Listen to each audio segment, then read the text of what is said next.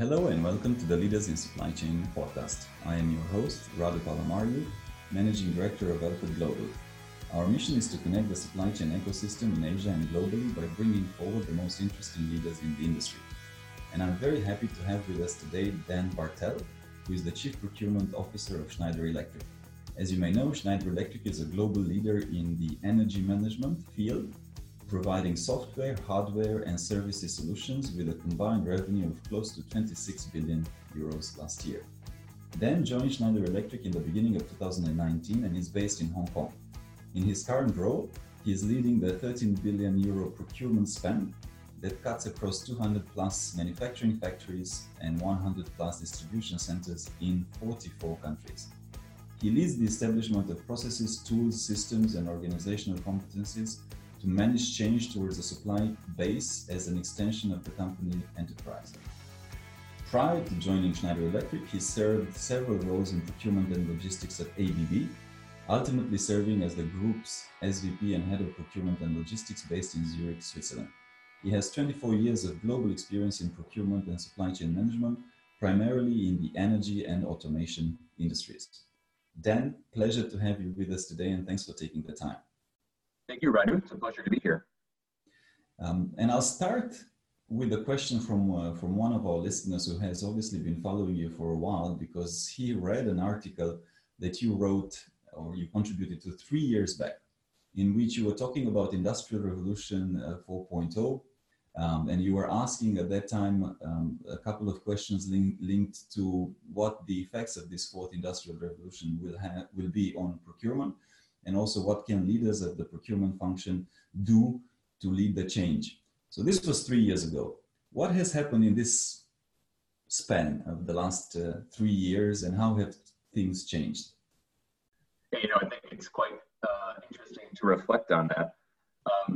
The first thing that comes to mind is Amara's law, right, which says that we tend to overestimate the effect of a technology in the short run and underestimate the effect in the long run.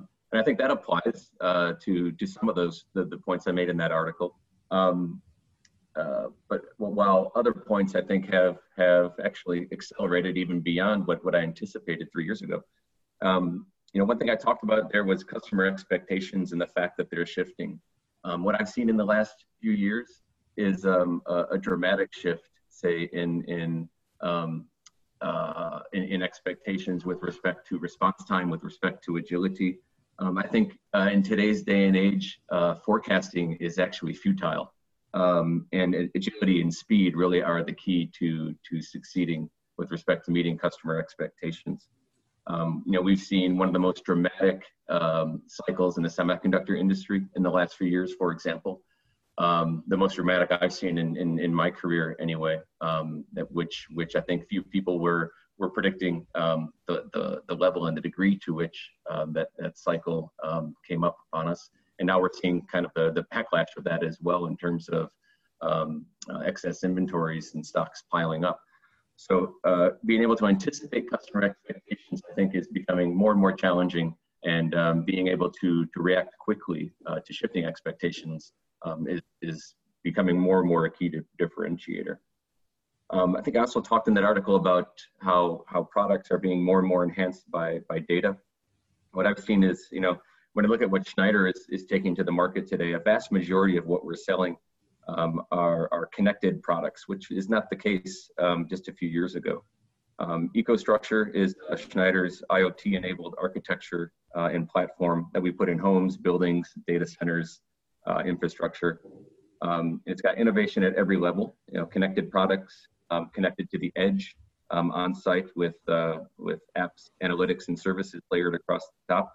And we're truly selling now, a value-based solution rather than individual one-off products. So that's been a big shift. I also talked about partnerships, how new partnerships are being formed as companies learn the importance of new forms of collaboration. And I would say that collaborative innovation has become more and more the norm in many industries. And procurement more and more is playing a leading role in defining the relationships with suppliers in these collaborations, managing those commercial relationships with those partners. And I'd say in Schneider, we're doing this not only with mature companies, but also with a lot of startup companies that are bringing new innovations into the marketplace. The last thing I talked about in that article was operating models and how they're transforming. And this is, at least in the industrial segment, I'd say this still has a lot of room to grow. But asset light is a trend that is becoming more and more prominent. When you think about a company like Schneider, one thing we want to be really good at is current interruption, right? So we want to develop the latest and greatest circuit breaker. That's where we want to put our money. We don't want to put our money so much in a new surface mount electronic line or injection molding machines, non-core activities. We're looking to focus on the core, go asset light with production, and make your investments in your core technologies. So I think a lot's changed. I think some of it has evolved as anticipated. Some went much faster, and other aspects have proceeded much slower. But I think the trend and all of the aspects I talked about with respect to procurement's role are still very valid in my view. And if you were to make expert guess, let's call it like that, because ultimately nobody can predict the future, but what would you say that in the next 3 years will be the evolution of procurement? Any big pointers and areas where you see it evolving, and how exactly do you see the next 3 years panning out? Yeah, great question. First thing that comes to mind is digitization. Yeah. On one hand, enabling what we do in procurement, and on the other hand, really kind of challenging what we do. And what I mean by that is, digitization absolutely has a super important role in enabling kind of the traditional procurement processes from source to contract and from procure to pay, right? So having our buyers and our supply chain managers spending less time in front of computers and more time in front of suppliers and in front of internal stakeholders by simplifying and digitizing the processes, the transactional processes of their daily jobs. And on the other hand, you have advanced analytics and artificial intelligence sitting on top of these giant data lakes that we're able to collect nowadays, really challenging what we're doing. And asking questions and getting insights that we hadn't considered in the past. Just one specific example from my recent past. We're in an environment in Schneider Electric, and many of our competitors are in a similar environment where there's many different ERP systems in companies. So anytime we make a global contract and we want to implement those terms in the system, lots of transactions have to be done manually all over the world in dozens and dozens of different systems in order to apply those terms. In a recent role that I had, we did an analysis. Someone asked the question, a very senior leader in the company challenged us and said, hey, I think you probably have leakage on your payment terms. You're negotiating all these extended terms, but I'm not seeing it in the DPO. What's going on? We ended up finding through some big data analytics, hundreds of millions in cash that was leaking because we weren't current on our payment terms in all the different systems. So it just goes to show that if you ask the right questions of your data and you apply these advanced analytics tools to answer those questions, you can unlock value that you didn't know existed before. So digitization is absolutely something that's on the forefront in the next few years. I would say simplification is up there as well. I think many supply chains have far too many suppliers, far too many connections from suppliers to factories, and a simplification of that network can also unlock a lot of value. So we spend less time on transactional topics and much more time on strategic supplier relationship development. So simplification plays a role. I talked about partnership.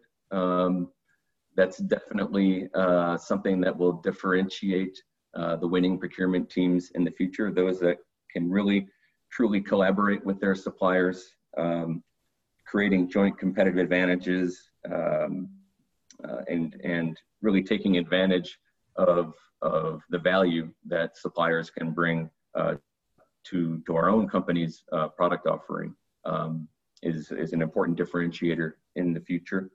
And last but not least, I bring the point again of agility.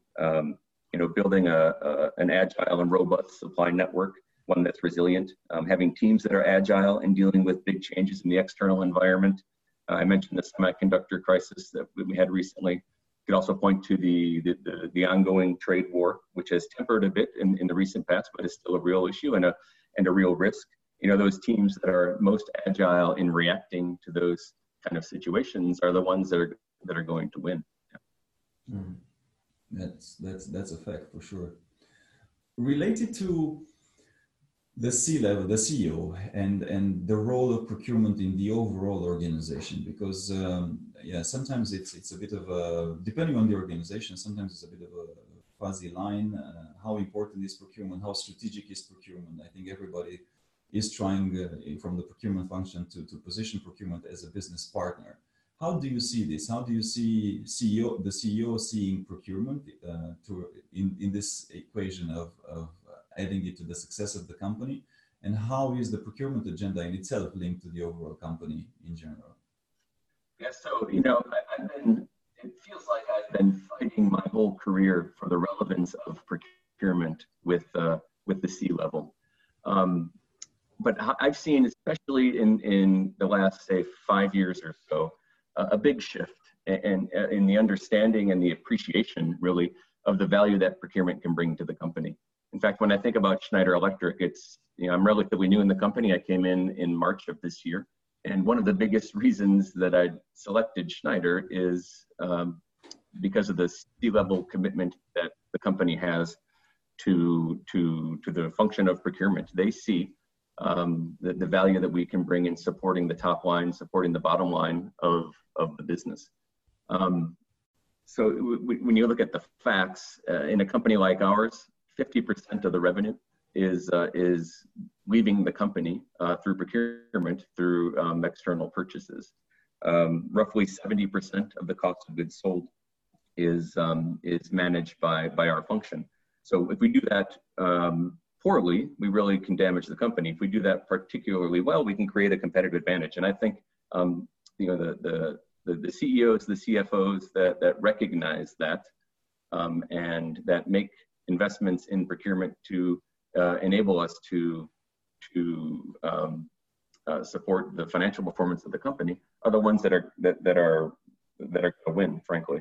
And to your point about how do we link procurement to the overall company ambition, I think one thing that some procurement leaders can improve is just in how they communicate what they do, and in what they do and how it supports the agenda of the business. And how we position it in Schneider is, we put the customer first, right? Any smart CEO is going to do that.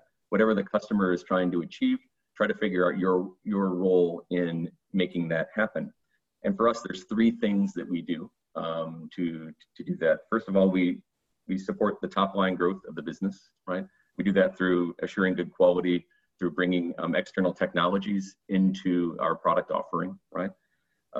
Secondly, we support the bottom line of the business, and that's really core to any procurement function, driving cost reductions on a continuous basis, on a reliable basis, driving cash improvements through extended payment terms and inventory reductions.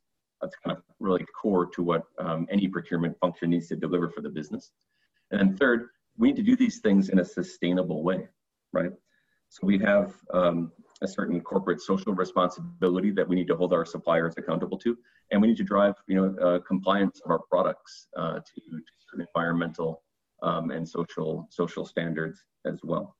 So it's about supporting the top line of the business, enabling the bottom line growth, and doing those things in a sustainable manner. And a bit more detailed tactical question. What is the current organizational design of Schneider procurement when it comes to maybe category, all of it, right? Category management, regional heads. How do you structure it in a way that optimizes it for best agility, success, performance? Yeah, I think there's no one answer to what's the ideal organization setup. I think the one we have in Schneider is not so bad though. It is, I would say, more or less fully centralized.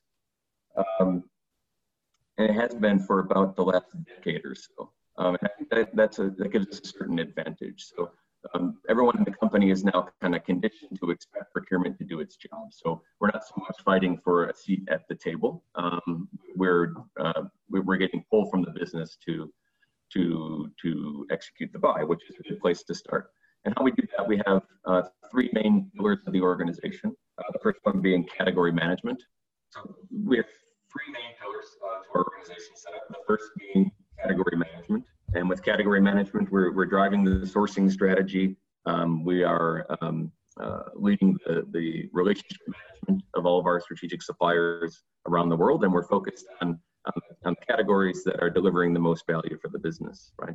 The category management is one pillar and something that I think most procurement organizations need to have in order to be effective. We have one team dedicated for offer creation or new product development sourcing. So their mission is to enable, on time, on cost product launches. And they're typically co-located with the business. So they're with, the marketing and research and development teams, assuring that we bring in the external technologies that we need to support the product development, and also that we comply to the sourcing strategies set out by the category management team in our supplier selections. And then the third pillar is the regional pillar. So we have, of course, about 200 factories all around the world. So we embed procurement folks in all of those factories, just mainly driving execution, right? So you have category management setting the strategy, new product development, assuring that long-term we're complying to those strategies and we bring in the external technologies, and the regional team executing, getting the job done on a day-to-day basis. And then one small organization that is globally transversal, driving and enablement around a few different topics. One being quality, right? Something we're trying to continuously improve. Sustainability, which is a big agenda for us in Schneider, and of course the digital transformation, which is a big change and one that requires some global transversal support. Specifically for the sustainability agenda, which is a big topic of discussion across the board in MNCs, how are you contributing to the sustainable agenda of Schneider from a procurement perspective?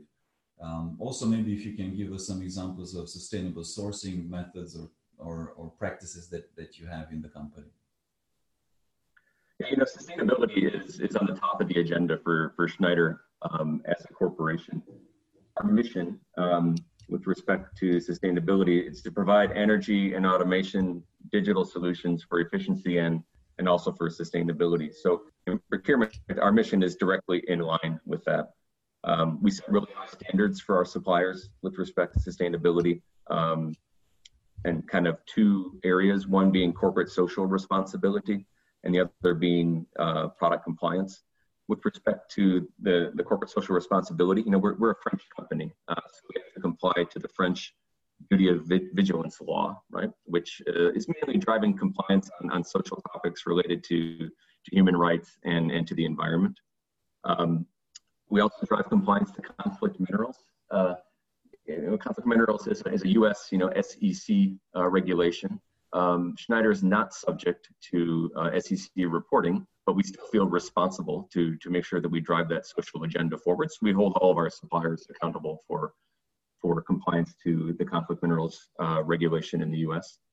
And then ISO 26000 is a standard, right, that we hold all of our suppliers accountable to, and that we execute through our partner EcoVadis. So those are the main social responsibility aspects. From a product compliance standpoint, in different companies organize that in different ways. In Schneider, we've decided to lead product compliance from procurement, mainly because most of the work is in interactions with suppliers and confirming the content of the products that we're buying from them. So what I mean by product compliance are things like REACH, RoHS compliance, California's Proposition 65. There's many others that certain products need to comply to. And then maybe the last remark to make on the topic of sustainability is related to recent announcements of our chairman and CEO, Jean-Pascal Tricoire. Previously Schneider had the commitment to be net zero carbon by 2030. We've recently announced that we've moved that up to 2025. And in addition to that, we've made a commitment to have our entire supply chain net zero carbon by 2050. Now, 2050 sounds pretty far away, but we have tens of thousands of suppliers, all of which emit carbon to some degree. So it's a big challenge that's on our plate now. That's just been put in front of us to drive toward a net zero carbon supply chain in the future. I mean, definitely good to hear, and I'm really hoping that more and more companies follow.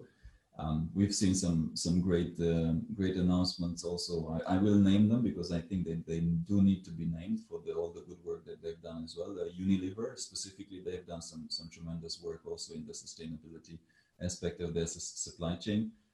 US Schneider Electric are leading the way as well, and also, I mean, actually through your solutions, I think you can enable and you will continue to enable a lot of your clients to manage their energy consumption better. And obviously energy does translate into a more sustainable way of doing business if you do it well. So that's always great to hear, because obviously it's something that we should all care deeply about, since we only have one planet. I also want to shift a little bit the conversation to something that you mentioned. You mentioned agility.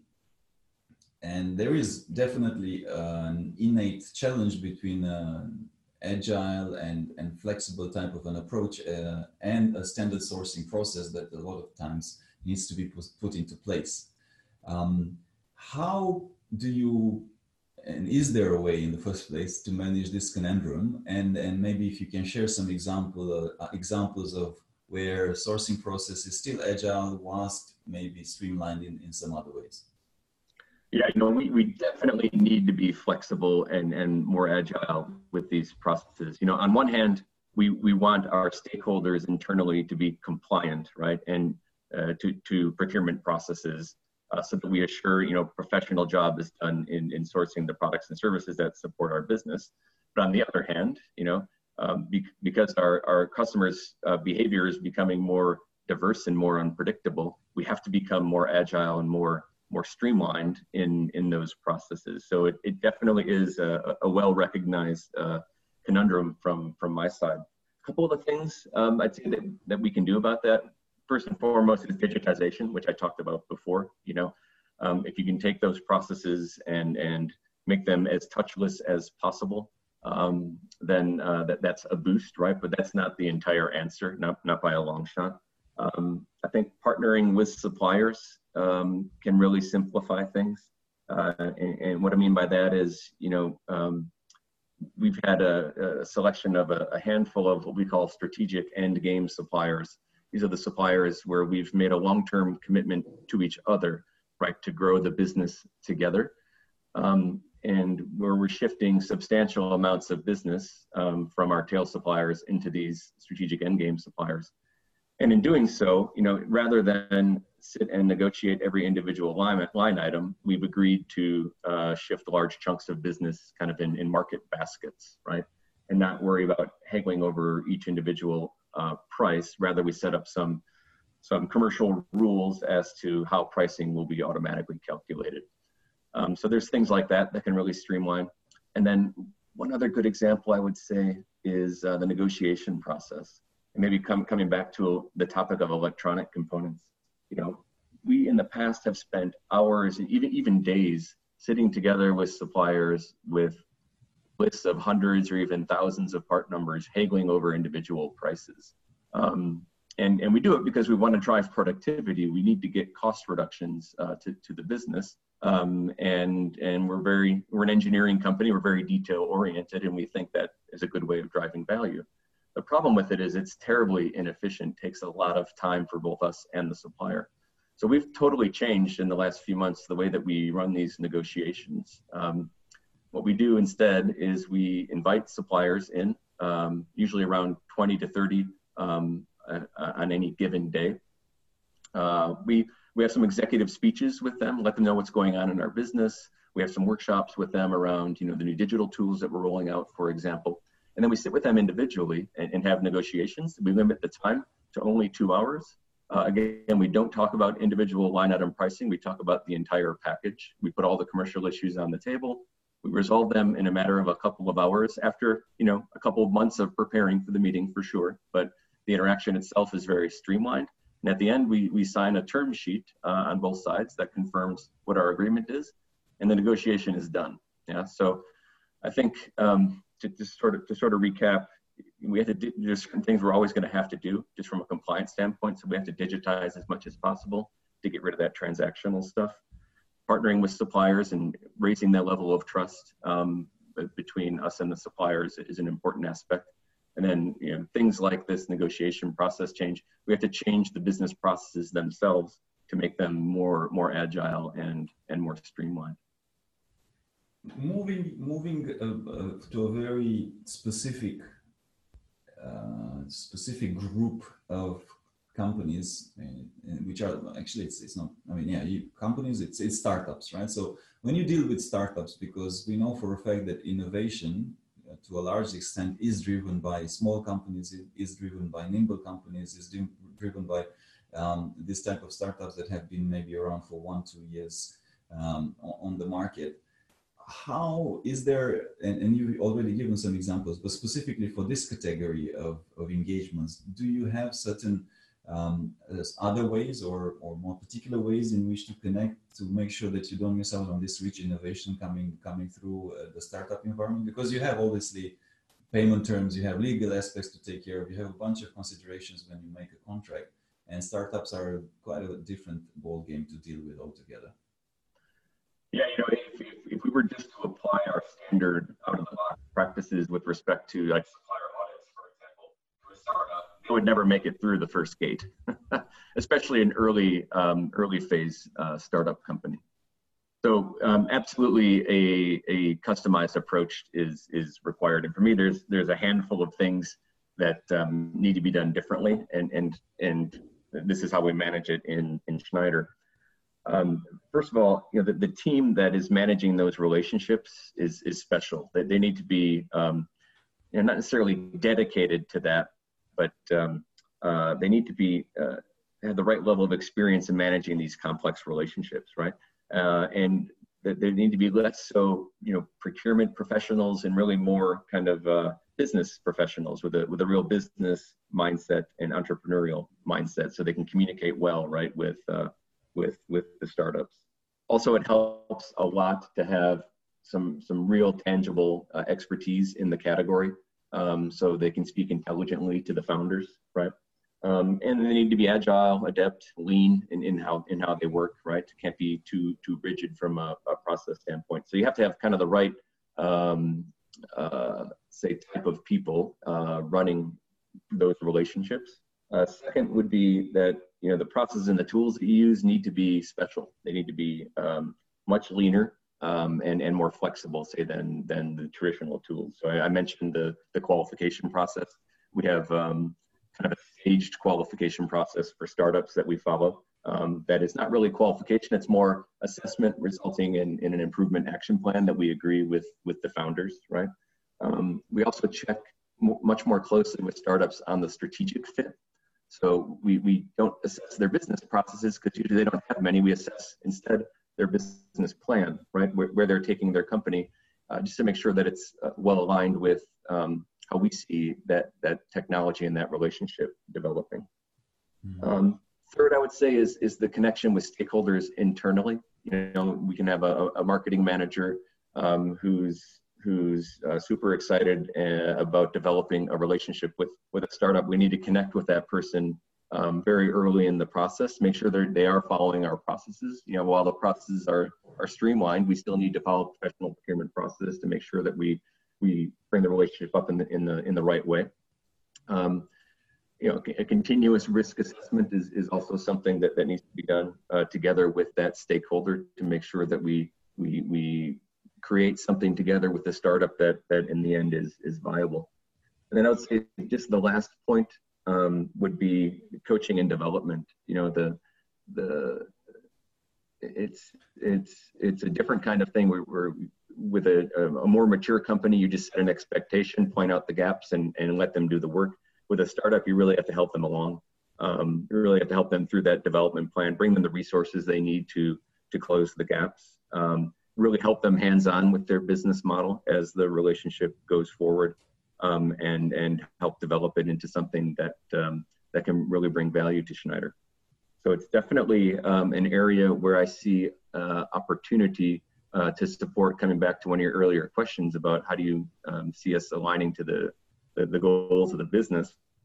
Our collaboration with startups and our work in procurement in developing those relationships is a very big enabler to the revenue, the top line growth of the business. And since you're on this point, I need to ask you the $1 million question. How do you measure? What are the metrics that you use to measure success of procurement in Schneider Electric? And I think we have that saying across procurement, how to measure value beyond savings, because in a lot of organizations, unfortunately, fortunately, I don't know what to call it, and procurement is saying, okay, can you cut costs? Can you cut costs? And this is the only, or the primary measure of success. But we both know that there's not really a partnership, and it's not really a long-term necessarily view. So what's your metrics for knowing that procurement in Schneider Electric is successful? Yeah, well, we love KPIs, so we've got a lot of them. Some are quite traditional, and we'll always have those traditional KPIs, by the way. And some are a little bit more progressive. So maybe I'll talk about the traditional ones first. First and foremost, it's cost reduction or savings, or what we in Schneider call productivity. Year over year, getting costs out of the external buy is always going to be the center stage of procurement, in my view. We talk about all these interesting, sexy things about growing the top line of the business, sustainability, and all that, which are absolutely the future and are absolutely more and more relevant in procurement. But if you're not getting the cost reduction, then it's hard to engage in all those other discussions with the business. So productivity, I see that as the thing that keeps the lights on, if you will, for procurement, something we always have to deliver. Similar with cash. So driving cash improvement in terms of average payment terms, in terms of purchase material inventory, driving improvements there, real improvements is a relevant KPI. And then, of course, you have the operational performance metrics like quality, on-time delivery, lead time of your suppliers. And then maybe the last of the real traditional things would be just compliance, right? So compliance to our quality audits, compliance to all the sustainability requirements that we talked about earlier, relatively black and white things, right? I would say looking a little bit more on the leading edge of what I see as the KPIs that are really going to help us drive the transformation we're trying to drive. First and foremost, complexity. We have a very complex supply base, mostly because of just the heritage of our company. It's a collection of dozens of individual companies that have come together over the course of the last few decades, right? So we have a very highly fragmented spend, a lot of suppliers. So we measure, of course, the number of suppliers. We also measure how many connections do we have from supplier to factory, right? And we have specific targets around reducing those things. And what we're seeing is as we reduce the number of suppliers, as we reduce the complexity, we free up resources and free up energy in our organization. So for example, we went from a couple of hundred packaging suppliers in Europe, continental Europe, a couple of years ago, to today we have one, just one. We used to have 8 people in procurement managing packaging. Now we have one. Right, and one is probably too many even, right? Because it's tremendously simple having just one supplier. So complexity measures are I think very relevant, at least for our business, and hopefully for many others. You asked me about startups. We're measuring how many innovations are coming in to the business from startups and from mature companies. What's the resulting business impact in terms of revenue, in terms of bottom line from those innovations? That's something that we follow. we're following stakeholder satisfaction. You know, while on one hand, we want to drive compliance to our processes internally. On the other hand, we want to make sure that our internal stakeholders have a good experience, so they keep coming back to us instead of trying to get around us, right? We also measure the engagement levels of our people, of our teams. That's super important. We want to have an engaged workforce. So we have an annual survey that Schneider runs on a global basis, that we in procurement slice and dice our segment of that to really understand, you know, where people are engaged, where they're not, why, and create action plans around that. And maybe just one other KPI to mention. I said we have a lot. I wasn't kidding. Yeah, you definitely weren't kidding. We started measuring, well, I think it was last year, the amount of revenue that we're generating from suppliers. So this is not a procurement KPI, it's definitely a sales KPI, right? But as you mentioned, you know, we have products and solutions that can really help just about any kind of manufacturing company in terms of driving energy efficiency and sustainability improvements that have a real bottom line impact on their business. So what we've been doing in procurement is opening doors for our sales teams to our, mainly focused on our more strategic suppliers, to bring in the EcoStruxure suite of solutions to help them drive efficiencies in their business, which, by the way, when it works well, we end up benefiting from, because our suppliers are becoming more efficient and they can offer us more cost reduction, right? So it's something that I think is unique. And honestly, you know, as a procurement professional, the last thing you want to do is complicate the relationship of your supplier with cross-trading topics. So it's not about that, really. We really kind of are doing this strictly on a basis of helping our suppliers become more efficient. Sometimes they go for it, sometimes they don't. We don't hold them accountable either way. We just open the door, and we've seen a tremendous amount of growth, because, you know, especially the most strategic suppliers are always going to listen to the sales pitch, right?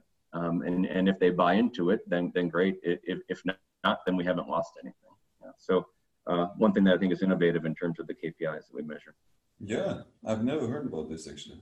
Well, so far I've not really heard of this. So that requires quite a different. I mean, obviously, you know, in procurement, typically there's one type of skill set, but this almost is, you know, it's not almost. It is a sales. It's a sales pitch. So very interesting approach. And ultimately, as you said it, I mean, if your suppliers find it useful, why not? You know, if you don't ask, you don't get. So very interesting. And Radu, let me, if I could just clarify on that a bit as well. So we're not selling anything, right, in procurement.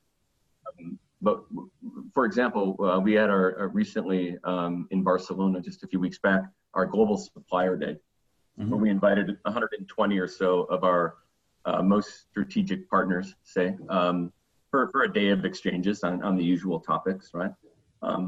And on the second day, one of the things that we offered to suppliers optionally is come have some what we call B2B workshops, business to business workshops, where we had our sales team basically pitching our solutions to our suppliers. And that was tremendously successful. So that's not a job that procurement did, right? We just invited the sales guy in to make this pitch. And again, we just opened the door, right? It doesn't require a heck of a lot of effort from procurement, and it brings tons of value to the business when you do such a thing. Got it. Now it's clear. Yeah, well, it's a good initiative and good way to put things. And again, it's a good way to position procurement as a partner to the business, exactly. and as an equal to the business. That's also very good. Kind of moving to the final bit of our discussion, and maybe lastly, but not at all lastly, if I can say that, about talent and about people and about the type of skills that we need in procurement for the future. Where do you see it going? Specifically, let's touch upon a sensitive topic, right? So we talked about data lakes, we talked about automation, AI, artificial intelligence is thrown about at every conference, I think, way too many times. But there is a reality that machine learning, that automation, that's going to be a lot of things that will be streamlined and automated in procurement. So where do you see the skills that procurement professionals will need in the future increasingly to stay relevant in the first place? Yeah, in Schneider, we want to position ourselves to be the most attractive employer for procurement in our industry, right? So hopefully some of the things that I've described supports that. But one thing that is going to make us different from all the rest is definitely the people, because we can have all the best processes and all the best tools and technology, digitization in the world, but all of that can be copied. For me, the one thing that can't be copied is the capabilities, the energy, and the engagement of the teams, and the quality of the people. So it's absolutely at center stage for me in terms of enabling all the things that we've talked about today. And I think you strongly hinted to some of the things that I see as gaps in Schneider and probably in many other companies as well. And that's digital acumen for sure. Myself included in this, right? Really understanding the art of the possible with respect to digitization, what it means for daily work. This is a skill that is absolutely something that needs to be amped up, I think, in many procurement organizations. Another thing that I would highlight is business acumen. Again, many of the things that we talked about require us going well beyond, say, the traditional competencies that we have in procurement, right? Yes, we have to be good at negotiation for sure, right? We have to be good at contract management. We have to be good at these kind of traditional procurement processes, but really to take it to the next level, we have to be business people. We have to understand, what is it about our business model that creates value for shareholders, and what are all the things that procurement could be doing to enable that, right? And we're a function that works very cross-functionally. We're every day sitting with R&D, with finance, with manufacturing, with quality, etc. So to really understand how the whole network of business operates, and kind of being the one that fills the gap in between functions is key. So we need people that are open-minded and willing to step in and fill those gaps. And I can give you an example from my past. Way back when I was my first CPO gig was in Thomas & Betts in the US. This is like 10, 12 years ago. And one of the gaps we had was between purchase price on raw materials and the selling price of finished goods. In procurement, we absolutely had the responsibility to buy as well as we could. And in sales, they absolutely had the responsibility to execute price increases. But what got lost in between is the translation of inflation in raw materials into individual product pricing. So we took the lead in procurement. We developed tools and systems to make those calculations. So if aluminum, copper, and steel went up by X, Y, and Z%, what did it mean for a particular product that had different levels of content of all those materials? So we served on a silver platter to the sales team exactly the price realization they had to get in the market to cover that inflation. And I don't think, traditionally in procurement, you wouldn't do such a thing. You would just, buy as well as you can, right? So to have people that are willing to step one step beyond at least kind of the boundaries of the traditional procurement function and be brave to step into that world is important and is, I think, something that can really differentiate a procurement team. And I wanted to ask you, and actually we got together through the Procurement Congress event that you will be attending soon. And the important topic that you mentioned is also about developing talent, right? So it's attracting talent is one, that's your employer brand, that's your image in the outside. But then once you get them in, there's obviously a plan to develop and retain your top procurement leaders. What are you doing at Schneider Electric on these two topics, developing and retaining talents? And in actual fact, a lot of the times retaining comes because of developing, isn't it? So tell me a little bit about this. Yeah, great point. I think, fundamentally the organization setup of supply chain in Schneider is a big supporter of this. Now, org design doesn't solve everything, but I mentioned procurement is fully centralized, and we're actually part of a broader global supply chain organization that is also really centralized. Right? My boss is the chief supply chain officer, and basically every factory in the company is reporting into him. So with that, we have the procurement, logistics, planning, all the main supply side functions together with manufacturing in one large organization. And with that, you have massive career development opportunities. It's much easier for us in Schneider to share talents and to give the best talent the best opportunity at the best time, as compared to a company that is more segmented and fragmented by business or by geography. So we have this environment that is well suited for developing talents. And I think we have a good purpose, right? This is a meaningful place to work, right? Schneider, the world is becoming more and more electrified. Schneider is delivering to the market, digitized solutions that result in very tangible and substantial improvements in energy efficiency. So it's being part of something that is meaningful to me is very fundamental to the engagement of employees, and it's a very personal topic for me as well. It's one of the main reasons that I came into this company. So having that meaningfulness, having the opportunities to move around into more interesting roles, and we have a leadership team that is very willing to take chances on young talent with high potential, and we do that on a quite regular basis. Final question from me. In terms of all the younger professionals in procurement listening to this podcast now, aiming one day to become a chief procurement officer, and as well as listeners in general, what was the best career advice you ever received that helped you most in your progress so far to CPO? That's a great question. There's actually two things I think maybe I'll mention. First and foremost is advice that I took from my wife a long time ago. And in case she listens to this, I must say that it's the best advice I've received. I was working for Rockwell for the first 7 years of my career, and it was a very safe company, interesting place to work. I had many different roles, right? I was always challenged, always engaged. But I was getting a little bit bored, and I found an opportunity at a company called Danaher, which probably everyone knows now because Larry Culp is the former CEO of Danaher, now the CEO over at GE, right?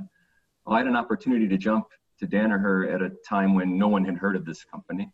I think Larry Culp was just 1 or 2 years into his tenure as CEO. So it was a big risk. I perceived it as a big risk. It was a relatively small company at the time, a few billion in revenue. It was my wife actually that convinced me. She's like, "What do you have to lose? If it doesn't work out, just figure something out, right?" So take chances is the message here, because I made that jump, and Danaher is a company still today where if you have energy and potential, they'll just continue to pile on more and more challenging work. I was only there 3 years, but it was I probably received 10 years of experience in that period of time because of the environment that I was in. So take a chance when you have an opportunity. Go for it, and if it doesn't work out, then something else will. The other thing that I'll mention with respect to career advice is a former boss and mentor of mine. When I was having my first development discussion with him, he asked me what my ambition was, and I indicated, well, I'd love to have your job. He was the CPO at the time over at ABB, and he said, well, you can't do that unless you get your MBA, get your advanced degree. And at this point, I was already 40 years old. I thought I was too old for that. But he convinced me to look around. I found a program that I really, really liked. And I went for it. And that was one of the best decisions I've made professionally. I went to an executive program for about 1.5 years. It was a very, very, very challenging 1.5 years.